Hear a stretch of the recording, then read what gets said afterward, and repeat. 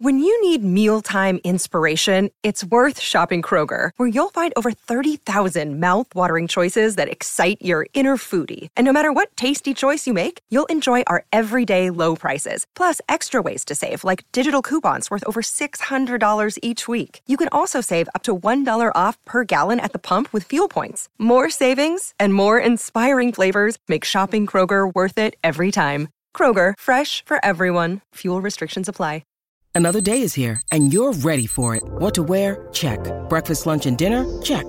Planning for what's next and how to save for it? That's where Bank of America can help. For your financial to-dos, Bank of America has experts ready to help get you closer to your goals. Get started at one of our local financial centers or 24/7 in our mobile banking app. Find a location near you at bankofamerica.com/talktous. What would you like the power to do? Mobile banking requires downloading the app and is only available for select devices. Message and data rates may apply. Bank of America N.A., member FDIC. Folks, if you'd like a copy of my best-selling first book, Tales of a First Round Nothing, head on over to ecwpress.com. If you'd like a copy of my second book, Tales with TR, Fights, Film, and Folklore, head on over to www.flankerpress.com. If you'd like either copy personalized, just add a note. Thanks for listening to my podcast, and happy reading. You're listening to the Hockey Podcast Network. New shows every day. Find us at thehockeypodcastnetwork.com or wherever you get your podcasts from.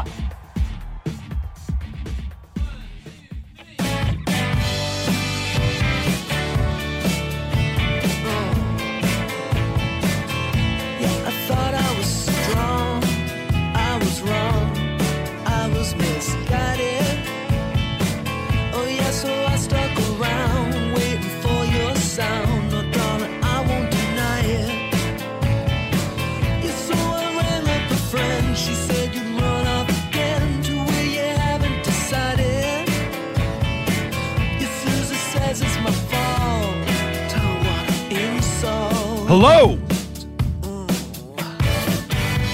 ladies and gentlemen, boys and girls, from beautiful Sudbury, Ontario, welcome to episode 151A of Tales with TR. I'm your host, Terry Ryan. Glad to be with you again. Happy playoffs, everybody. Now, these playoffs are wild. Hockey fans and non-hockey fans alike, sports fans, whatever, fans of excitement, fans of controversy. There's plenty of all of the above this year in the National Hockey League playoffs. And being a Canadian quote-unquote hockey podcast, although this isn't really a full-blown hockey podcast, is it? It's a bit of everything, but I should note. I said every Tuesday episode, I'll try to come up with five things notable from the week that I'll comment on. So, getting back to hockey, first one being the Canadian teams. Okay, I can't break down every single playoff series. There's a lot of action going on, a lot of great hockey. And outside of good luck to Alex Newhook in your quest for your second Stanley Cup and Dawson Mercer in your quest for your first, Devils were down and out and they came back 2 games to 2. Outside of that, I'll pay attention to the Canadian teams, okay, just for no other reason than where I'm located. And that is Canada. But I know people listen from all over the world. So the first thing I'll comment on is the Canadian teams and the NHL playoffs. First of all, I've never seen anything like it. The Toronto Maple Leafs and the Edmonton Oilers, both down by 3 goals. And which is, honestly, if I'm even on the team, you go through the motions, you say, come on, boys, let's believe. You give it everything you got, but you know in the back of your head, the odds are you're probably not going to get 3 goals, much less come back and win the game.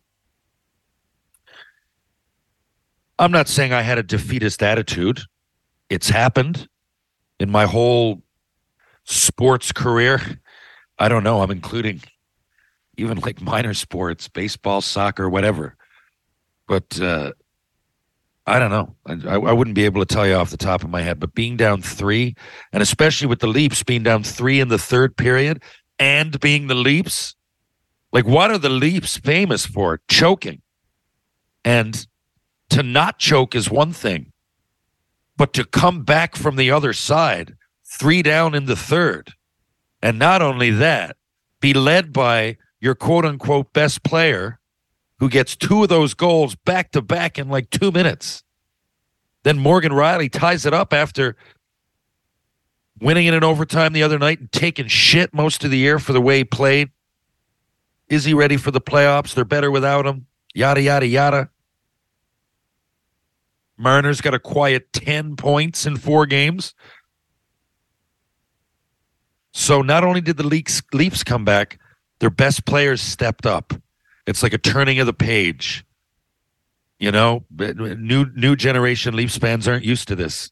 They haven't seen it in a long time. I don't remember the last time I saw it. I think their last series win, I don't know, but I think it was early 2000s. I guess they say 18 years. Was it the Leafs Senators? One of those series. But I also don't recall them coming back from 3 in the third period. That one they blew, it was 4-1 against Boston. They blew that. They blew a 3-1 series lead against the Canadians a few years ago. They blew a lead to Tampa last year. So this is new territory. Now, who knows if they're going to do it? They're up 3-1. They could colossally fuck up again, but credit where credit is due, first of all. And it's new territory for me to even remotely be rooting for the Leafs. But my buddy, Dave Roper, is their equipment guy. And if Rope Dog gets a Stanley Cup ring, then a tear will come to my eye. And that's the truth. Grew up real close to each other in Mount Pearl, Newfoundland. And well into our, like, buddies, as in single digit years ago, we're like, you know, playing senior baseball. We're he's the trainer in senior hockey. I'm playing, not thinking about acting. He wasn't. I'm sure he was thinking of something other than senior hockey training and equipment managing, but it would have seemed a little bit impossible. Now he's there. I'm in Sudbury doing Shoresy. Real proud of him. And I can't, you know, I traditionally just haven't been a Leafs fan, but like people forget, I did play for the St. John's Maple Leafs. I wasn't signed with Toronto, but they really did. I mean, Bill Waters, I think it was nice enough to sign me to an AHL deal. I was owned by Montreal, right? That's what happened. People are like, why didn't Toronto bring you up? Well, I mean, who knows? Maybe that year, what was it, 99, 2000? I thought I played okay, but I'm not saying I got fucked or anything. Like, I loved playing in St. John's. I just wasn't signed with the Toronto Maple Leafs. I was waiting for a trade, whatever it was. But the point being, I saw the world from that angle. And they were nice to me. And, you know, it's weird after you played for the Habs to have an experience with the Leafs like I did in the minors, and you know, they were rivals for so long, but really I don't think about that stuff. Most players don't either. I mean, I was a huge Habs fan growing up, but once you hit pro, you know, you're not thinking that way anymore. At least I wasn't. Anyway, I have reasons inside. You know, my 2 real good buddies in Montreal, Shane Corson, Darcy Tucker, they ended up being Leafs and big parts of the team, especially, I just mentioned a playoff win. They were part of that team, the last team to do it. So, you know, I feel a real connection with the Leafs. I do. And those players, Matthews, Marner, Tavares, Nylander, Riley, you know, the goalies, they got pressure. Well, Samsonov more than anything, but they got a lot of pressure. And I hate seeing people fold. I shouldn't say fold. That's on you, but bad luck. Because a lot of this, their history is as much their own doing as it is bad luck. But still, something had to change. Something had to happen. And people laugh, but look, that Matthews-Stamkos fight wasn't really a fight, right? I mean, Stamkos some would say suckered him. I know exactly what he was doing. I mean, Stamkos is a fucking 60-goal scorer here, gents, right? It's not like he's Bob Probert coming in picking on somebody. I believe Stammer was thinking, get Matthews off the ice. We're real deep. I can trade for him, fine, but let the rest of the boys do it. And when not only will we get Matthews off, but we'll intimidate him and put him right where he's been for the last fucking 5 or 6 years, in the weeds, lurking, because he doesn't want to get involved. Now, Matthews did step up. He got 5 minutes. What he's doing, picking up sticks, I don't know. People are like, well, he had 2 sticks in his hand. Who the fuck is thinking separate the gear when there's a line brawl? So I don't agree with him there. But he did step it up. He didn't back down. He threw some hits. He took some hits. From there, it's a trickle-down effect. They started the game terribly last night, which would have been game 4. But they found a way. They don't normally find a way. The first game, I thought they got outplayed. The first game in Tampa, game 3. But they found a way. And the Matthews fight was a farce, but it's still 5 minutes for fighting. And it got them involved. And clearly, last night, getting 2 goals in the third period and leading your team back to put them on your back. 3-goal comeback, 4-4. Then they win in overtime by Kerfoot, of all people, on the power play. Kerfoot looked at the bench. I mean, I don't know. If I'm Toronto, I'm almost, I guess it's overtime and you want to save your big guns, but they'd been off for 30 or 40 seconds. I don't know. There's a big drop-off to me from Nylander, Tavares, Marner, Matthews to Kerfoot. But, and I love his spunk. I love the way he plays. I don't think he's the most offensively gifted compared with those guys. And I don't know how much power play time he'd be seeing in overtime if I was the coach.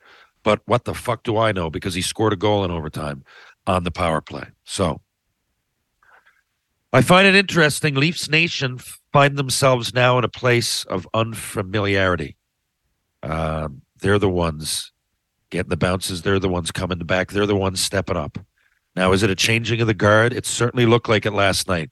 Tampa Bay looked dejected, not only for the final goal when it was 5-4, but the tying goal. They just looked dejected. They looked like they knew they were going to lose. Now, who knows? Tampa Bay, if nothing else, have spunk. Right down to the backup goalie. These guys are going to be tough to put out.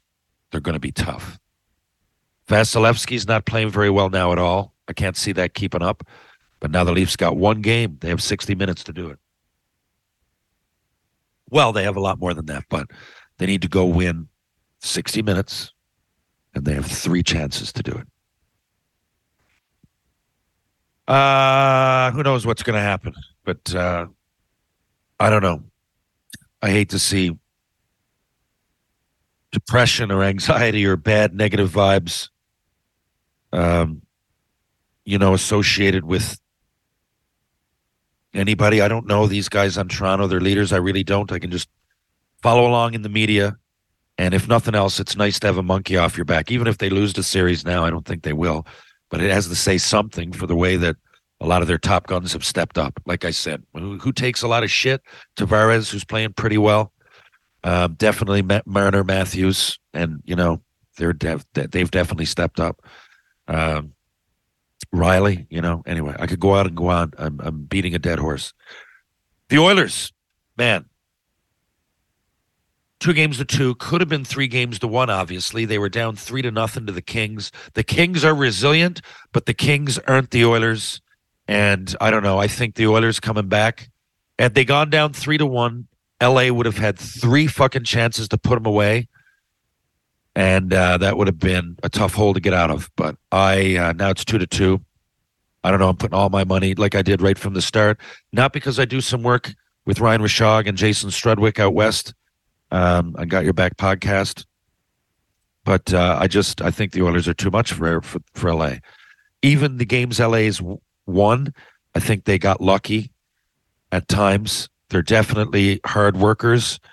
They'll surprise you. You cannot start sleeping. You can't put your head down for a minute, but they don't have as much top-end talent as the Oilers. And if the Oilers are to lose this now, it's a big ball dropped.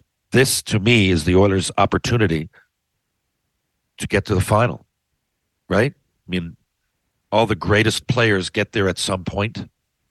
Most, anyway, at least to the final, right? I mean, that means you're the best team in your conference out of 16. If you're the best players in the world, I'm sorry, but you should be able to achieve that level of moderate greatness at some point. Now, you're in your prime.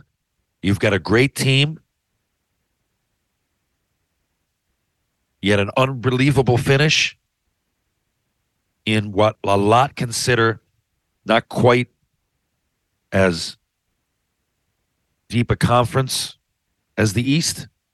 Well, now's the time. And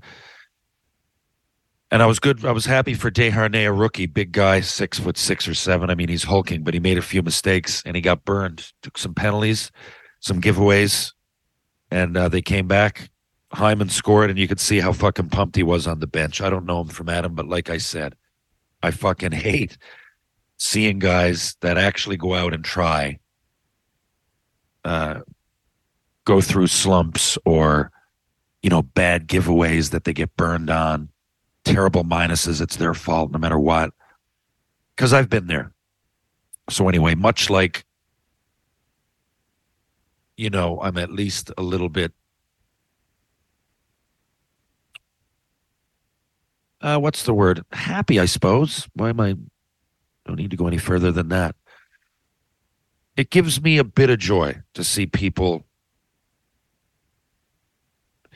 dig themselves out of a hole or the team rally around them. In Matthews' case, he put the team on his back. In Desharnais' case, the team picked him up. But, he made some bad plays. But overall, that guy's been a warrior back there. He's a big guy. He's really, really helped the Oilers defense. And, as long as I'm on the Oilers, I got to say it, man, that ever since Tyson Barrie got traded, Evan Bouchard is a different player. That was, I don't know if it's Barrie leaving, which opens the way for him to be the first, the outright first right-hand shot defenseman, offensive-minded. He's making a lot of great plays out there. Or it's picking up Ekholm and learning from a veteran. Maybe it's a little bit of both, but Bouchard is a different player. So, the Oilers, do I think they're going to do it? Yes, I do. I think they're going to win the next 2 games. I could be wrong, of course. But I just don't see them losing to LA. So if you're a Leafs fan or an Edmonton Oilers fan, I think that you might have gotten a little bit lucky this weekend, but you're in a good spot. Now, the Jets, the Winnipeg Jets, beginning of the year, I picked them to not make the playoffs. And I thought there was a lot of turmoil within the dressing room. It seemed that way. Wheeler's getting stripped of the captaincy. Scheifele, I don't really remember, but he made some comments that might not have been seen as positive publicly. Right back to the Laine Dubois trade. Dubois came over. I didn't think he was giving it his all. It seemed to me that there was some animosity behind the scenes. Maybe there wasn't. I'm just telling you what I perceived as a fan and a podcaster. So I really didn't see them doing anything. I thought they'd get smoked this year. And in this case, I like being wrong. I really do. Because who wants to fucking wish negativity on anybody? Especially when it's a Canadian team. We haven't fucking won the Stanley Cup since 1993. It's 30 years. I wouldn't care if it was Toronto, Edmonton, Winnipeg, or Flin Flon. Right? I like to support. And I know that fucking each team, it's not all Canadians on it. It's not like they represent your city for real, or at least with birthright associations. But, it's a Canadian squad. I'd love to see the fucking Jets do it. Can you imagine the party in fucking Manitoba? Well, in Canada, but in Manitoba, in Winnipeg? Wow. Give those people something positive, sports-wise, to party about. But I just find, they've got real bad luck. They proved me wrong. They got into the playoffs, and they went on a slump before the playoffs. They're really streaky. But still, they got there. I remember the Los Angeles Kings that won a couple of Stanley Cups in the early 2010s were streaky. Streaky's not the end of the world.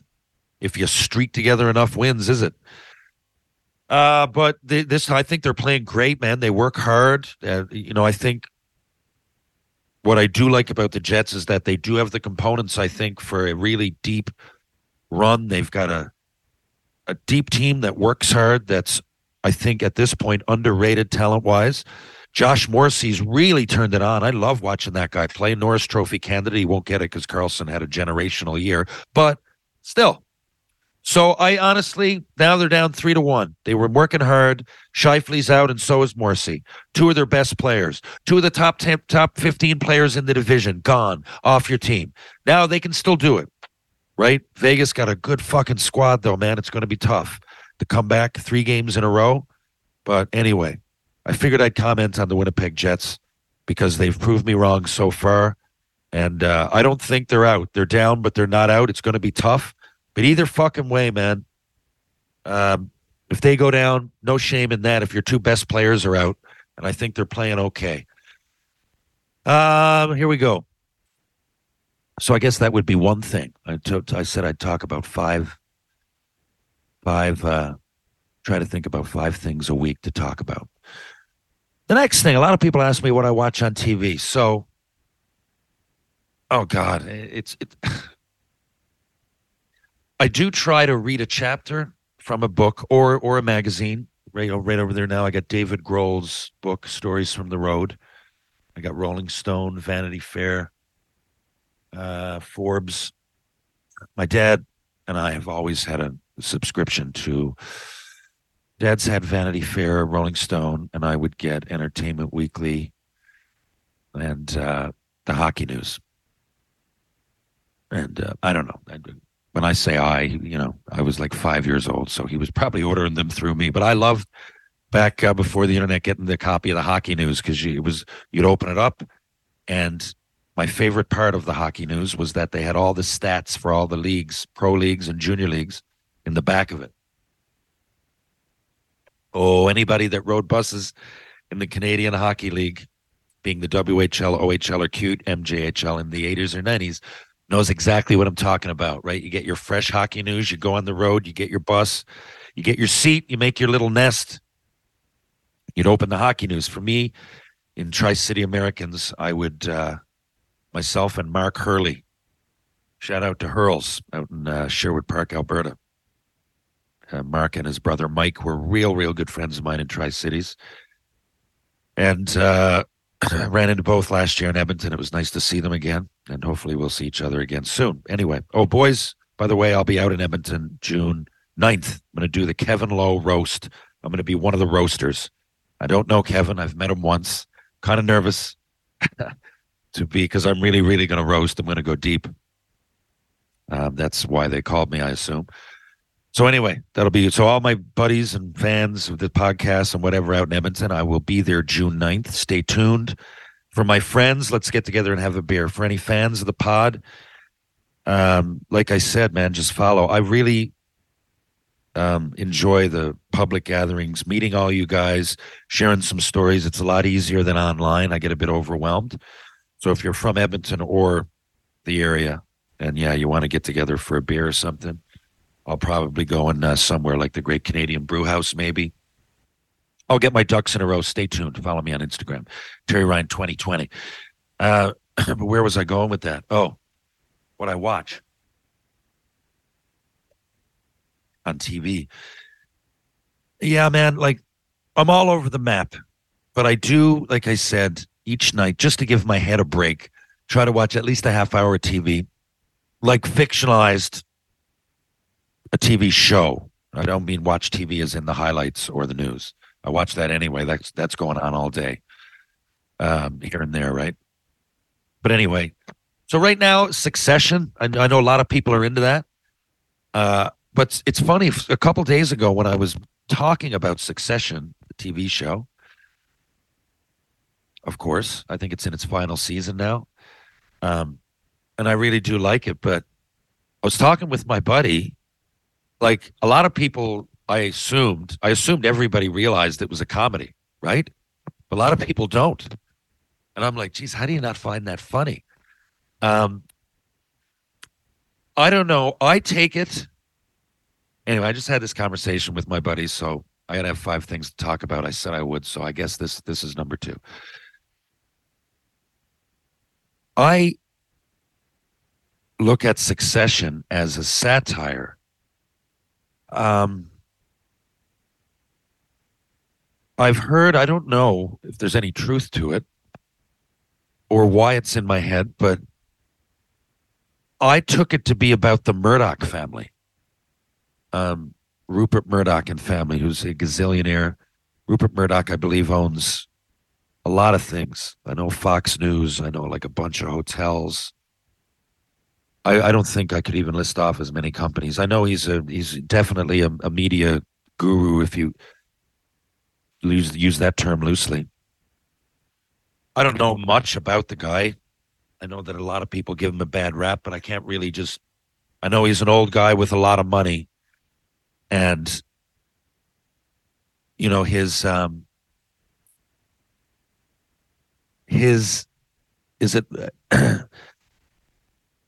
demeanor, the family, it all reminds me of the Roys. Okay. Logan Roy is to me like, maybe that's not a great example. The Murdoch family, maybe like King Lear for those Shakespeare fans. A lot of people don't know what the fuck I'm talking about. But I don't know, power, how to divide power. You know, and for Logan and for, say, Rupert Murdoch and for King Lear, it's amongst how to divide power amongst the children, amongst the family, okay? And, you know, all the characters in Succession, I find, are almost caricatures of themselves. They're over the top. You know, gives a tongue-in-cheek inside look at elitist high society, you know? And to me, it shows, there's a lot of themes. Where will I go with this? You know, even though people might have billions of dollars and not have any money worries, they're still, you know, what's the word? They're still vulnerable. Having money doesn't make you necessarily smart. It just makes you rich, financially rich. But all the nuances to daily life when you're one of those spoon-fed elitists, I suppose, can be funny. At least I find it really, really humorous. Whatever the reason, it's also, I guess you could see it as a drama, as a drama, maybe a dramedy. I don't know, but the characters are pretty deep. I think it's funny. It deals with, in its own way, real life issues. So there you go, Succession. I'm also watching a show called Sneaky Pete, which follows a guy who gets out of jail, takes on the identity of his cellmate. And the first season stars Bryan Cranston from Breaking Bad. He also produces it. But I'm in season 3 now, and to be honest, it's dragging on a little bit. But it's still a tier above most. So I don't mind Sneaky Pete either. So there you go. It's NBA playoff time. That means big hoops action with DraftKings Sportsbook, an official sports betting partner of the NBA. Get in on the excitement of every game with a touch of a button. New customers can make a $5 pre-game moneyline bet and score $150 in bonus bets if their team wins. Plus, everyone can score a no-sweat same-game parlay every day during the NBA playoffs. Open the DraftKings Sportsbook app, opt in, and place a same-game parlay on any NBA game. If it doesn't hit, you'll get a bonus bet back up to $10. So, what are you waiting for? Download the app now and sign up with the code THPN. New customers can make a $5 pre-game moneyline bet and score $150 in bonus bets if their team wins. Again, that's promo code THPN, as in the Hockey Podcast Network, only at DraftKings Sportsbook, an official sports betting partner of the NBA. Gambling problem? Call 1-800-GAMBLER. In Massachusetts, call 800-327-5050 or visit gamblinghelplinema.org. In New York, call 877-8-HOPE-NY or text HOPE-NY at 467-369. In Kansas, call 1-800-522-4700. On behalf of Boot Hill Casino and Resort, 21 plus in most eligible states, but age varies by jurisdiction. Eligibility restrictions apply. See DraftKings.com/sportsbook for details and state-specific responsible gambling resources. Now, speaking of money, I want to say something else. Speaking of money, and I want to give these girls a shout out. My buddy Turan Sandwith, I played hockey with him. Real hard worker. Sandman's one of the only players I've ever seen that I played with. The only one I really remember going to school and bringing his work on the bus. Now, people went to school, of course, before and after pro hockey, but I played with Sandman on the St. John's Maple Leafs, Toronto's farm team that I was speaking about 10 or 15 minutes ago, okay? And I remember being in, and we had a tough division. It wasn't, the AHL now is a lot of flights. We bust, man. We'd fly in somewhere and then bus all over New England, Atlantic Canada. And we were going to Worcester, I think, to Lowell, Albany, that trip, Springfield. And, you know, Sandman would go back to the back of the bus, man, and he'd open his books and he'd be doing his papers. And he was always really dedicated. Sandman was a real good hockey player. Turan Sandwith, I mean, I've had him on here 1,000 times. You guys know who I'm talking about. He was a real good player, real big. And Sandman, because he was so big and he was strong in the corners and stuff. So in that era, there was so many tough guys that I don't think it was in his nature to go out and want to fucking hurt you. But he had to answer the bell, and he knew that he was a professional, and he knew his job. So Sandman, you know, and he was a very loyal husband. They're divorced now, but I really looked up to him.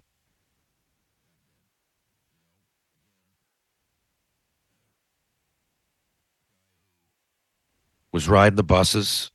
He got his 8 games in. I'm glad. He played in the NHL. And, like I say, once an NHLer, always an ex-NHLer. But, so he stuck with the journey and he got rewarded. He played a year for Team Canada, played a lot of years in the minors. So his career, had it just ended there, would be a success. But I often say hockey's the vehicle to so much more, right? So Sandman was a good person. He was always the kind of guy who wore the C or the A, I always went to Sandman for advice. I mean, he's my buddy, and we got shit-faced a lot, went out and experienced life as a 20-odd-year-olds would in the late 90s. It was a lot of fun. And we remain friends to this day. I don't remember really going long periods of time without talking to Sandman. And even subconsciously, it turns into an advice. It's kind of, we have chats, but the way he carries himself and, the things he's experienced, he's a little bit older than me. I really look up to him for that. And one of the things I've really looked up to Sandman about the most is that, he has a construction company now, GNS Construction. It was his father's, and he's running it now. No doubt as a result of a lot of things, not the least of which would be going to school while he played hockey and getting some knowledge other than a stick, a puck, and a net, So Sandman, his company is fairly successful now. He has a nice place in Toronto, nice place in Edmonton, and he works back and forth. His family His two daughters, Coco and Daisy, are in Toronto for the most part. That's where they live, but they visit him in Edmonton, and he travels out there with him once in a while, and his company, for the most part, is run out of Edmonton. So he spends time between Edmonton and Toronto. Sandman is a success story. Sandman made some great connections in the game, and because he's such a good person, has pretty much kept those connections on a positive level, and they multiply. And when you're a good person like that, that's what happens. Now, the point of this is that Sandman has made some decent money for himself. I won't get too specific with that, but he has. And my daughter, I try to always tell her, because it's a different world. First of all, she sees me, and, a lot of people, Penny Lane and I are walking around, not only St. John's at this point, but maybe Toronto. When I took her there in Montreal, people recognize me now. We're at the Leafs game, we're at the Habs game. So they're hockey fans. I'm in ground zero of the kind of place that people would recognize me. So I'm not saying I'm this big celebrity, but in hockey cities, at hockey games, Jays games, sports games, things like that, people tend to say, there's Teddy Hitchcock, right? Or else, I don't know, there might be a Canadiens fan, a Spittin' Chicklets fan.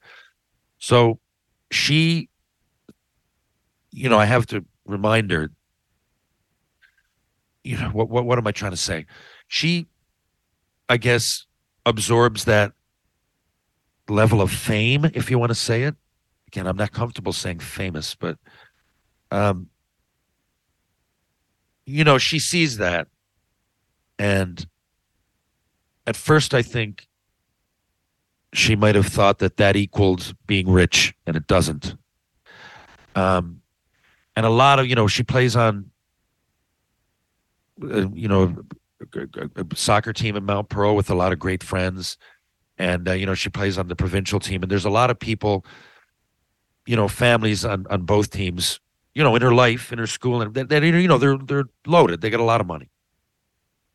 And I won't get specific, but really they're good people too. I mean, some people are pretentious, like I said, the satire in Succession. We all know people that get a little bit of coin or a little bit of power, a little bit of status, and they turn into total douchebags, right?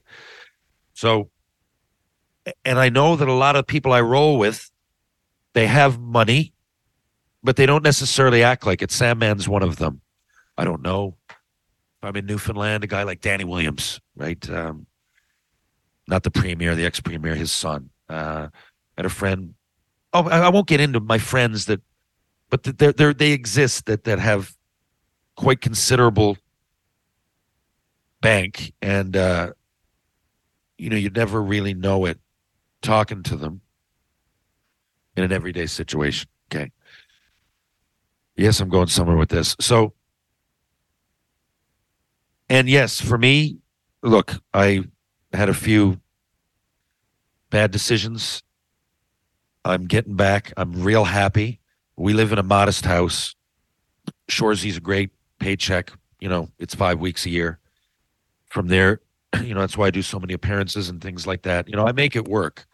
I don't know what people think, but just being on TV or playing a few games in the NHL doesn't equal money bags the rest of your life. I really have to work hard, and I still right now make a pretty modest, I knock on wood, I don't have any fucking major worries right now. A few years ago, I was literally fucking homeless, but I'm doing okay. But a lot of the people that Penny Lane comes across probably have way bigger net worths, okay? But when we were in Toronto last, Penny Lane met Coco and Daisy, Sandman's daughters. They're 14, I believe, and 16, 17, either 13 and 16. Well, they're turning 14 and 17 this year. So, but, Penny Lane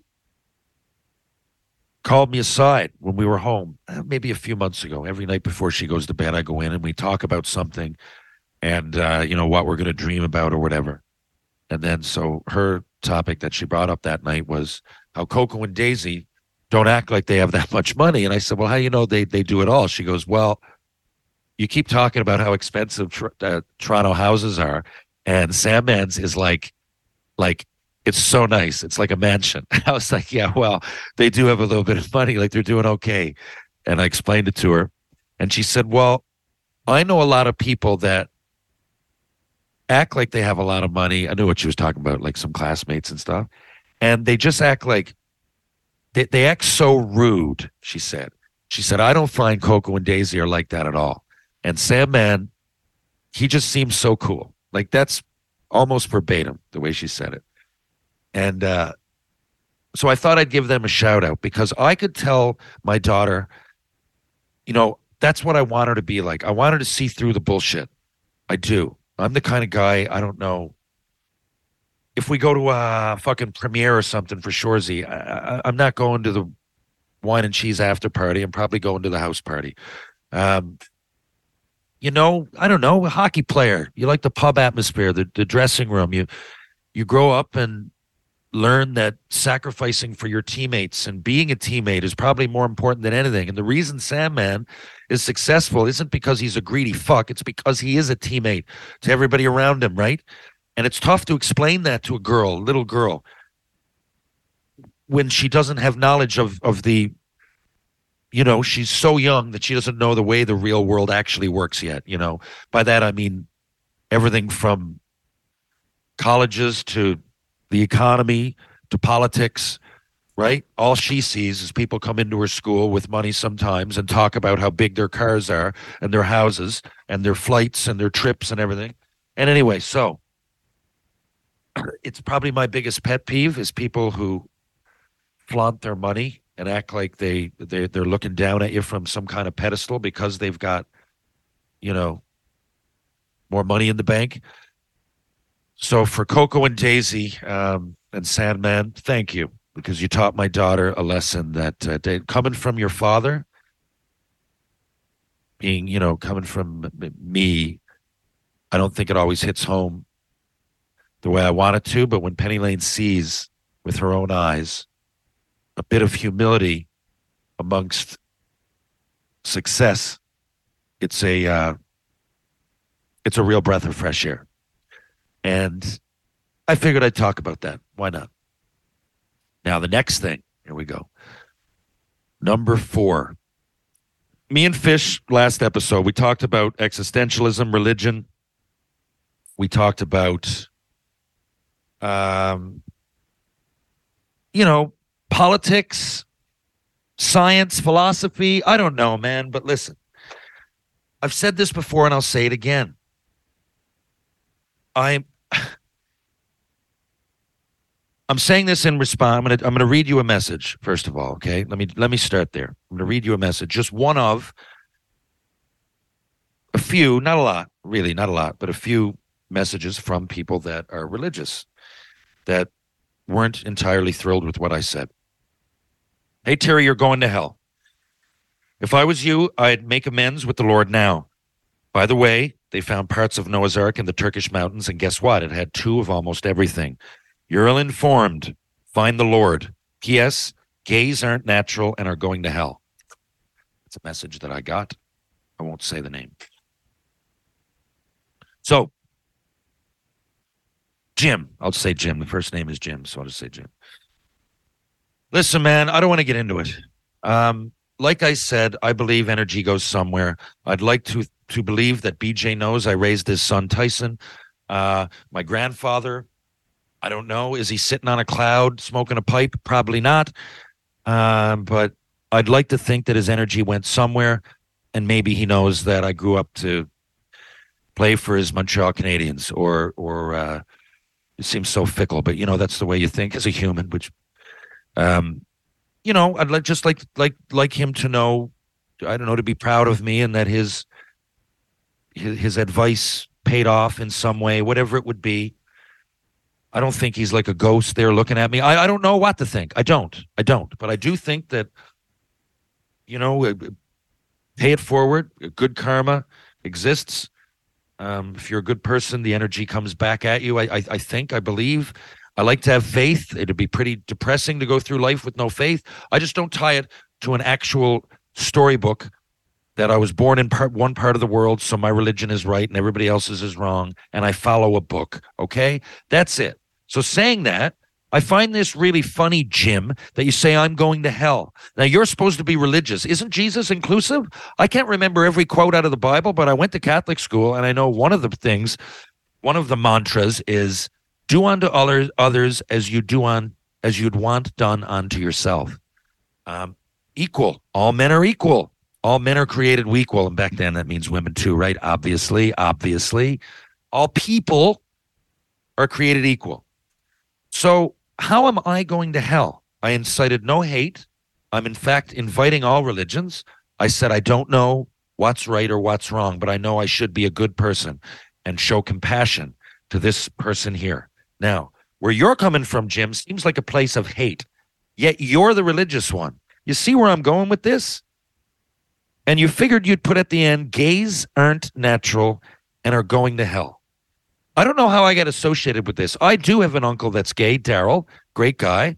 But again, I got a story in my book, a funny little story. I didn't know. Anyway, without getting into it. But I'm not gay. But I don't give a fuck. If gay people want to get married, that's fine.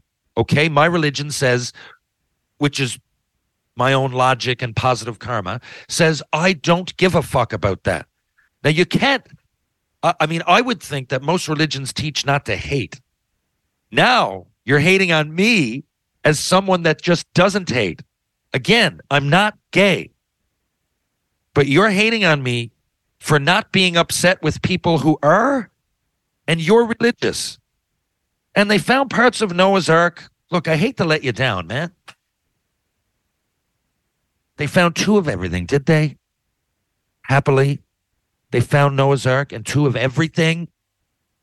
Everything. Now, Jim, sit back and think of everything. Right? We're not just talking mammals. We're talking fucking lizards. We're talking amphibians. We're talking insects. Fuck plants, for that matter. It's a flood, right? It's a worldwide flood. No. I don't believe it. I don't believe they found parts of Noah's Ark. I'm sorry, I don't. Now, I'd entertain the conversation if you didn't fill it with so much hate. But my advice to you, without elaborating any further, is look yourself in the mirror and figure out what it is you hate about yourself. Figure it out. Go back and do a deep dive into your own fucking brain. Because this, even from someone religious, is divisive babble. It's bullshit. I've said my stance. I'm including you, and I'm not religious, and you're not including me. I'm not atheist. I'm not anything. I certainly hope that there's something. Like I said, it'd be depressing if not. What that is, I don't know, and I don't tie it to any story in a book that some human created for the purposes of money and power and fear. Now I'm leaving it there. Movie scene. Wow. So Greg from Scarborough asked me what my favorite movie scene. That's impossible. It's impossible on many levels, but I'll tell you one that I was thinking about yesterday. We were in Shoresy and we were filming, and we were all talking about that very question, and we were sitting around a table. So I said, as long as we're sitting around a table, my favorite, one of them, favorite scenes would be from Reservoir Dogs, the very first scene in Reservoir Dogs. It opens up and the camera's going around the table, and it's Mr. Pink, Mr. Brown, Mr. White, Mr. Black. They're all about to pull off a robbery, right? And they show up and no one wants to get personal. So they call themselves Mr. Whatever, right? De Buscemi's Mr. Pink, yada, yada, yada. So they're having this conversation at the beginning, and it spills over into tips and who you should tip and who you shouldn't tip and Well, why do you tip at a coffee diner when you don't tip at McDonald's? Doesn't make sense. Anyway, it's a nice conversation, but these guys are legends. A couple of them are dead now. And it almost captures all those great character actors in their prime.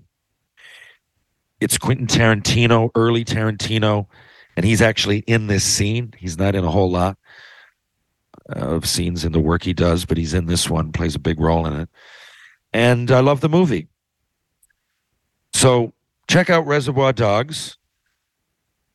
And I'll go better. Check out that scene. Go to YouTube, Reservoir Dogs opening scene. Watch it. I'm guessing it's 8 or 9 minutes long. If you like it, go rent the movie or stream the movie or whatever. If not, it's not for everybody, of course. But anyway, it's one of my favorite scenes. And speaking of Reservoir Dogs, I will leave you with the song Stuck in the Middle with You. And that's Stealers Wheel. One of my favorite artists of the 70s is Jerry Rafferty. And my favorite album by Jerry Rafferty, check it out, is called City to City. And it has 3 smash hits on it. City to City, check these out.